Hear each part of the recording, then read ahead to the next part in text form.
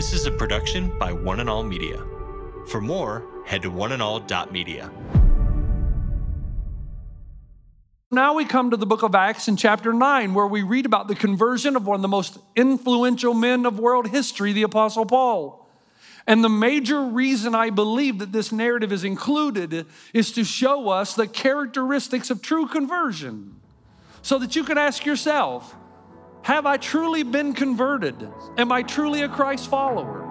Today with Jeff Vines, we are taking the gospel to the world. pastor, apologist, and Bible teacher. One truth that will be delivered in love and compassion, connecting every one person to all that God has promised them. You make me wanna dance and sing with every single breath I breathe. I will bring this offering. You are my wonder. You bring the wonder. Today with Jeff Vines. This is Today with Jeff Vines. My name's Aaron. We'll continue in our series from the book of Acts about how a group of uneducated fishermen came to change the course of world history. Pastor Jeff starts this message by discussing the idea of having a faith that's alive, not just inherited, but it's actually our own faith. As he says, we all need a conversion experience, and we're going to be looking at the conversion of Saul, who later became Paul. Here's Pastor Jeff now with today's message. We'll start in Acts chapter 9.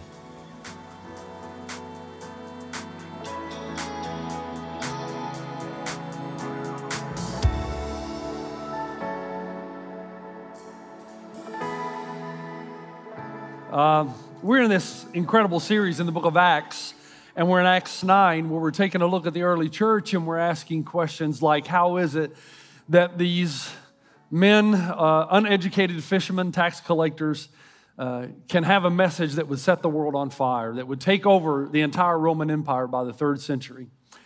Now, let me step off to the side here before we get into this. Let's have a little come to Jesus talk for a second, can we? Is that okay? We have to be very, very careful about becoming so concerned about how the world looks at us that we begin to be cowardice in what it is that Jesus teaches, what we believe. I'm all for being salt and light in our world and our conversation being seasoned, and to reply gently and kindly. There's never a reason to be unkind, never a reason to be unkind. But don't make that synonymous with cowardice, where you won't speak up what it is that God has given to us. At some point, the real God is going to contradict you. I mean, if God believes everything you do, and he happens to agree with everything you agree with, then we got a problem. It's probably the God you created in your own image, not God at all. And someone has said, if you spend your entire life, if you live for people's acceptance, you will die from their rejection. So understand that there is a core part of the message of the gospel that will offend you. You will be offensive sometimes, even though you're not meaning to. We used the example a few years ago. If I get you a Dale Carnegie book and a Weight Watchers book for Christmas, you can receive them, but you have to admit that you're fat and obnoxious. So sometimes the things Jesus says to you are offensive. He tells you that you're a sinner and there's no way you can be saved, no way you can come to the Father except through the Son, through the atoning sacrifice of a Savior. Now, the reason I say that is because I'm afraid that sometimes you may misunderstand me. We need to be kind, never a reason to be unkind, but cowardice has the opposite effect of what we're really after. So you say, Pastor Jeff, why do you start like this? Because there are 3 types of people in this room right now and in hearing shot of my voice. There are those in the room and that are listening that are truly converted. You have a relationship with Jesus. There are those in the room, second, who think they're converted but are not. Now, I don't know who they are. And third, there are those who are seeking. They're not sure what all this Christianity stuff is about, but they're here seeking. And by the way, welcome. Glad you're here. And you happen to be here on a weekend that I'm a little bit more direct than I usually am, but still welcome. Evidently, everything that glitters is not gold. Even Jesus said that in Matthew 7. Not everyone who comes to me and says to me, Lord, Lord, will enter the kingdom of heaven, but only the one who does the will of my Father who's in heaven. So that tells me it's possible to believe that you're converted, but you're not. And that should be cause to stop and think, because there's this tiny little thing at stake, eternity. Where are you going to spend the major part of the existence of your life? And so now we come to the book of Acts in chapter 9, where we read about the conversion of one of the most influential men of world history, the Apostle Paul. And the major reason I believe that this narrative is included is to show us the characteristics of true conversion, so that you can ask yourself, have I truly been converted? Am I truly a Christ follower? So as we look at the story, we're in Acts 9, but we also have to look at Acts 21 and Acts 26, because as we do, the entire story of the conversion, we get piece by piece, Paul's explanation to Agrippa of what actually happened to him, and then the actual occurrence in Acts 9. So do I have your attention? In my opinion, this is one of the most important messages I've ever preached. And I need you to hear. But in order to hear, you've got to try hard to hear. I believe when you bring a message like this, there is an evil one who will try to distract you and bring other thoughts into your mind. So here we have the Apostle Paul, who is Saul. He's so aggressive in his trying to eliminate and exterminate the Christians that he goes to the high priest and gets a piece of paper that gives him permission to go to Damascus into the synagogues, find these pesky little Christians, bind them, arrest them, and bring them back for execution. He receives the letter. He's on his way on the road to Damascus, and this is what the Bible says happens to him. Suddenly a light shone around him from heaven. Then he fell to the ground and heard a voice saying to him, Saul, Saul, why are you persecuting me? And he said, who are you, Lord? And then the Lord said, I am Jesus, whom you are persecuting. It is hard for you to kick against the goads. So he, trembling and astonished, said, Lord, what do you want me to do? And the Lord said to him, arise, go into the city, and you'll be told what you must do. And the men who journeyed with him stood speechless, hearing a voice, but seeing no one. Then Saul arose from the ground, and when his eyes were opened, he saw no one. But they led him by the hand and brought him into Damascus. And he was there 3 days without sight, and neither ate nor drank. And so it is within this narrative, I believe, there are common things that every Christian must experience if they are truly converted. Now, I don't usually ask you to write things down. Write things down. There were 5 of them. The first is this. It is essential that everyone be converted. Everyone. Faith is not inherited from your mom or your dad or your grandparents or your wife or your husband. Neither is it automatic that you have faith just because you attend church. Billy Sunday, one of the most famous preachers ever, said that going to church no more makes you a Christian than going to a garage makes you a car. Paul was one of the most religious and faith-filled men you will ever know, and yet he needed converting. And that's why we read his story in Acts 9. As he neared Damascus on his journey, suddenly a light from heaven flashes. He falls down to the ground. He hears a voice, Saul, Saul, why are you persecuting me? You might say, Jeff, why are you talking about this? It's because I hear people all the time say this, just live a moral and decent life. That's all you need to do. Just be a good person. Let me say it again. Just live a moral and decent life. That's all you need to do. Just be a good person. Well, nobody lived a more moral and decent life than Paul. Nobody. He was part of the religious Judaizers who condensed all the law of Moses down to 600. Reams and reams of paper about food laws and work laws and people laws. He lived a good moral life and did so almost flawlessly. In fact, this is his argument in Philippians 3. When he's defending himself to a bunch of people who go to the synagogue. They are synagogue goers. And Paul says to them, you think you're righteous, more religious than me? He says, if anyone else thinks they have reasons to put confidence in the flesh, I got more. And then he makes a list. I've been circumcised on the 8th day. What does that prove? That his parents believed in the law. I'm of the people of Israel. He's saying I'm a true descendant of Abraham, the God of Isaac, Abraham, Isaac, and Jacob. That's my God. I'm of the tribe of Benjamin. You read the Old Testament, you'll discover the tribe of Benjamin were the first to lead the armies of Israel out to battle after the old Benjamin. So Paul says, man, I was even the first one. My family, they were the first one on the fighting lines. I'm a Hebrew of Hebrews. I still speak the Hebrew language. I've not allowed the Greco-Roman culture to influence me. In regard to the law, I'm a Pharisee. You know what that means? It means I am a professional do-gooder. As for zeal, I persecute the church. He says, they don't come as sincere as I am. I am as sincere as they come, and my belief leads to action. And as for righteousness based on the law, I am faultless. In other words, he says, you're looking for a religious person? I'm he. Nobody's more religious than me. And you say, wait a minute, Jeff, I thought I heard you say that it's impossible to keep the law perfectly. Well, it is. Because even if you keep the letter, which you don't, you will violate the spirit. But the Judaizers, of which Saul was a member, who became Paul, believed that you could. And they made this long list of do's and don'ts. And if you can just keep them, then you are secure in eternity and you have a relationship with God. The letter was good enough. Now, you have to understand, if you and I were in a room together, I may ask you what you do for a living. You may say, well, I'm a carpenter, I'm a lawyer, I'm a plumber. If you were to ask Paul what he did, he would say, good. I'm just a professional do-gooder. My life, 24 hours a day, I do good stuff. So not only was he moral, he was religious. He was filled with faith. He believed in God. He believed that God was real and active and should be worshiped. He worshiped the God of his fathers, Abraham, Isaac, Jacob. In a real sense, he believed that God was to be feared and adored. He was uber religious, yet he needed to be converted. If he needed to be converted, so do you. You say, well, Pastor Jeff, why are you going down this path? Because I hear people say this: it doesn't matter what you believe as long as you believe it with all your heart, as long as you're sincere. Now, do you realize how foolish that is? Do you think Hitler was sincere? Do you think racists are sincere? Do you think that there are religious people in our world who kill others in the name of God, who strap bombs to their body and blow themselves up so that they can take innocent lives? Do you think they're sincere? Do you think there are people who honestly and sincerely believe that if they kill you, then they will go before Allah and in the presence of 72 virgins? I promise you, they are sincere.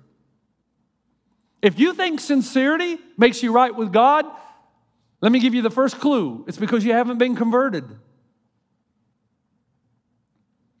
I had a neighbor in New Zealand. I shared my faith with him for like 3 hours, and finally he looks at me and this is his response. Hey, that's great, Jeff. If that works for you, good. Do you know how insane that is? What if sacrificing children works for me? What if blowing up abortion clinics works for me? What if strapping a bomb to my body and blowing myself up and taking the lives of innocent people works for me? Saul believed something with all his heart, and he was wrong.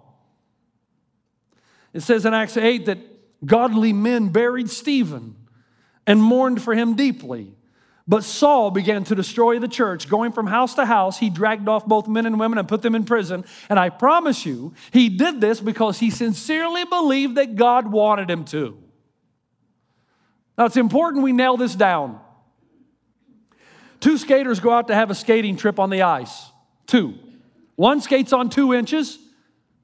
Very fragile. The other skates on 6 inches. The one that skates on 2 inches says, wow, I am safe and I'm going to have a great time. The one that skates on 6 inches says, wow, I'm very timid. I'm not sure this is going to hold. One lives, one dies. Which one dies? The one who was absolutely sure she was safe. It has nothing to do with sincerity and everything to do with truth and fact. Faith in the wrong object will not save you, no matter how sincere. Paul was as religious as they come.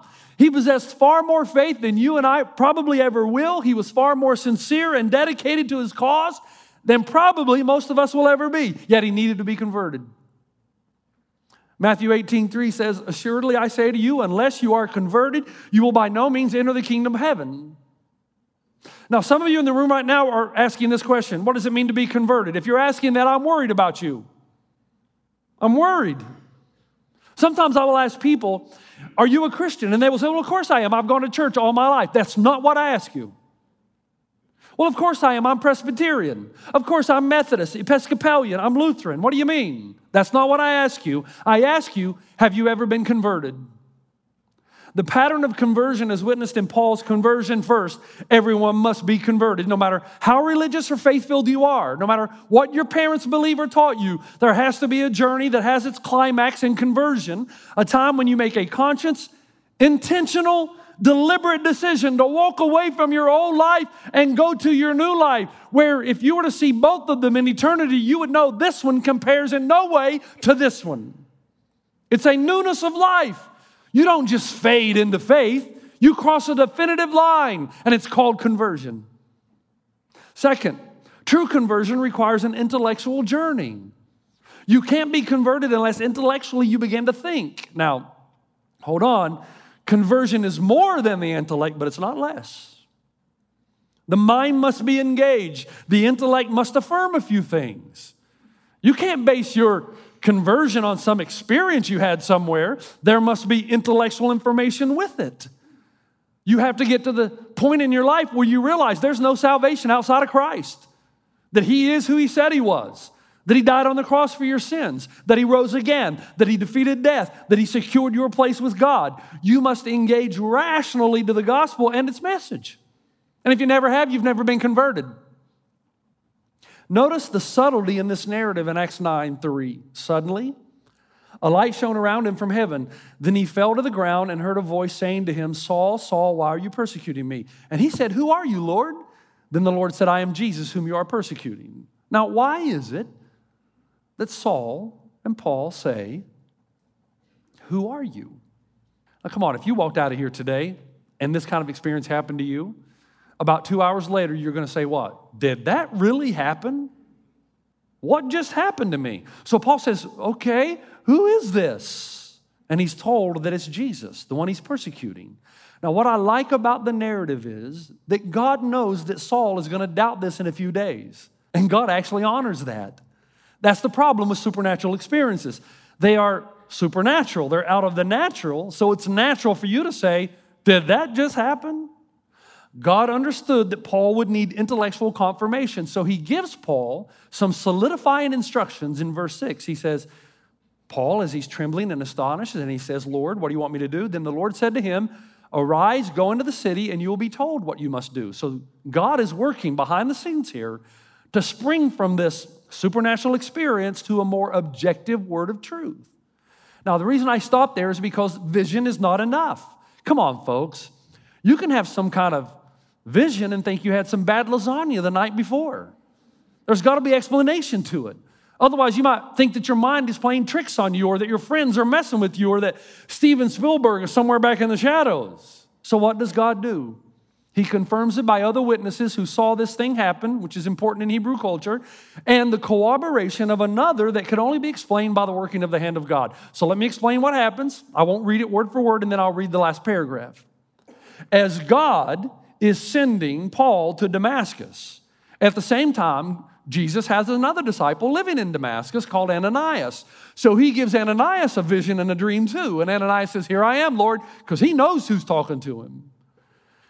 And he says, what do you want me to do? And Jesus says, Ananias, I want you to get up and I want you to go to a street called Straight, and I want you to go into the house of Judas, and I want you to ask for one named Saul of Tarsus, because he's praying there right now. And Jesus says, Ananias, I've given him a vision. And in the new vision I'm going to give him, he's going to see a man named Ananias coming to lay hands on him so he can receive his sight. So Ananias, it's important that you be there.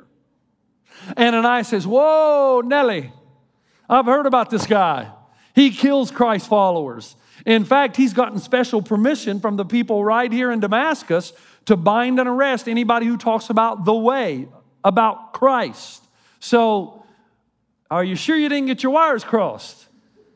And of course, God says to Ananias, just do what I tell you to do. Go. He's a chosen vessel of mine. He's going to bear my name before Gentiles, kings, and the children of Israel. Now, here's how that finishes. For I will show him how many things he must suffer for my name's sake. Now, how would you like that to be the inviting line for you to follow Jesus? Right there. Come follow me. I want to show you how much you get to suffer. Huh? Those who have been truly converted, say yes. Say yes. And Ananias went his way and entered the house, and laying his hands on him, he said, Brother Saul, the Lord Jesus, who appeared to you on the road as you came, had sent me that you may receive your sight and be filled with the Holy Spirit. Now, immediately, the Bible says, there fell from his eyes something like scales, and he received his sight at once, and he arose and was baptized. So God confirms Saul's experience by having Ananias, an outside agent, tell Paul what happened to him, and he wasn't even actually there, which is a confirmation of the supernatural event. Now, I want you to notice something. It's subtle, but it's important. After that happened, Paul's still not ready to go and preach the gospel. Why? He still doesn't have the objective truth that he needs to explain his subjective experience. So verse 20, the first part says, Saul spent several days with the disciples in Damascus. Why does he do that? Why does he spend time with them there? Because he's being discipled. They're helping him understand the intellectual, rational thought behind the supernatural event and who Jesus actually is. And then finally, in the second part of verse 20, at once he began to preach in the synagogues that Jesus is the Son of God. That's the content of the gospel. But it doesn't just mean that he's the Son of God. It means he's the only way to reach the Father is through the Son. That the fundamental aspect of true conversion is that you realize the only way to reach God is through the atoning sacrifice of his Son. So if you're in the room right now and you're saying, I'm not sure I agree with that, I think there are other ways to God, let me tell you why. It's because you haven't been converted. Christianity is more than thinking, but it's not less. Now, what do I mean by that? Well, some of you became a Christian when you went to youth camp and you had the heebie-jeebies. You had some kind of emotional experience and you felt good. Now, hey, wait a minute. Now, this is good stuff. You felt something. Your friends were getting baptized. They were coming to Jesus and you thought, man, I got to do this too. And you legitimately felt something, a moving of the hand of God on you. And you ran forward and you said, I do, I will, let's go. And you were baptized. And that's a good thing. Others of us, about 10% of us in the room, probably people like me and Versace down here, and some of the rest of you, our journey had to be more intellectual. We had questions and tensions we had to solve. We had to solve this problem of God and pain and suffering and heaven and hell and who is Jesus and can I trust the words of the Scripture? We had to solve those things first, and because we were able to, then we had our experience later and continue to have them today. But if you just have some kind of supernatural experience without intellectual information, it may have just been bad lasagna. There has to be an intellectual, rational thought about who Jesus is. Some of you say, well, wait a minute. I disagree, Pastor Jeff. I don't like where you're going with this. The Holy Spirit just zaps some people. I agree. But what did Jesus say about the Holy Spirit's primary role? It's in John 16. He says, I tell you the truth. It's good that I'm going away because unless I do, the advocate will not come. But if I go, I'll send him. Now, what's his job? When he comes, he will prove the world to be wrong about sin and righteousness and judgment. So when you're truly converted, you make an intellectual decision about three things because the Spirit is convincing you of these three things. What are they? One, sin. You can never be good enough. Ever. No matter how good you are. All religions say differently. If you work hard enough, pray long enough, travel to this city, rub this stone, then you can be accepted before God. The gospel comes along and says when the Spirit of God comes into you, it opens your eyes and you get it. You can never be religious enough. You have to depend on the grace of God on the cross of Jesus Christ. So your idea about sin totally changes. Besides that, it begins to dawn on you, wait a minute. If there's another way to God other than through the cross, then one, Jesus is a liar because he said, no one comes to the Father except through the Son, and God is a masochist. If there's another way rather than the all-atoning, all-sufficient sacrifice of Christ, then God didn't need to do this.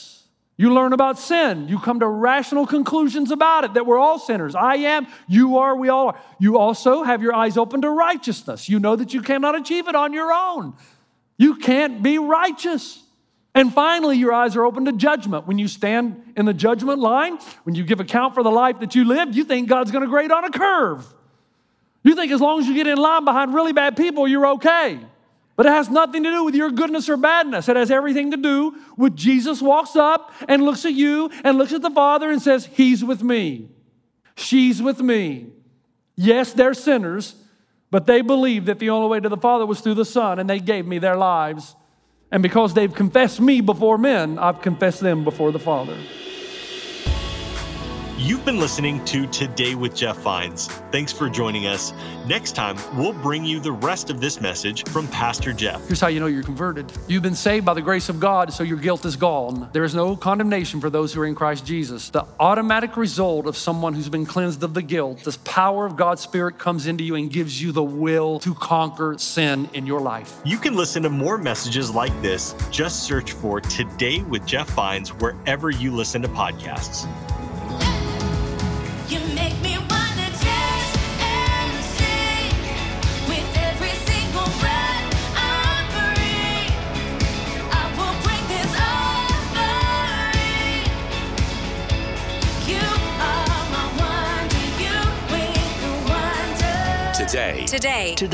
Today with Jeff Vines. This is a production by One and All Media. For more, head to oneandall.media.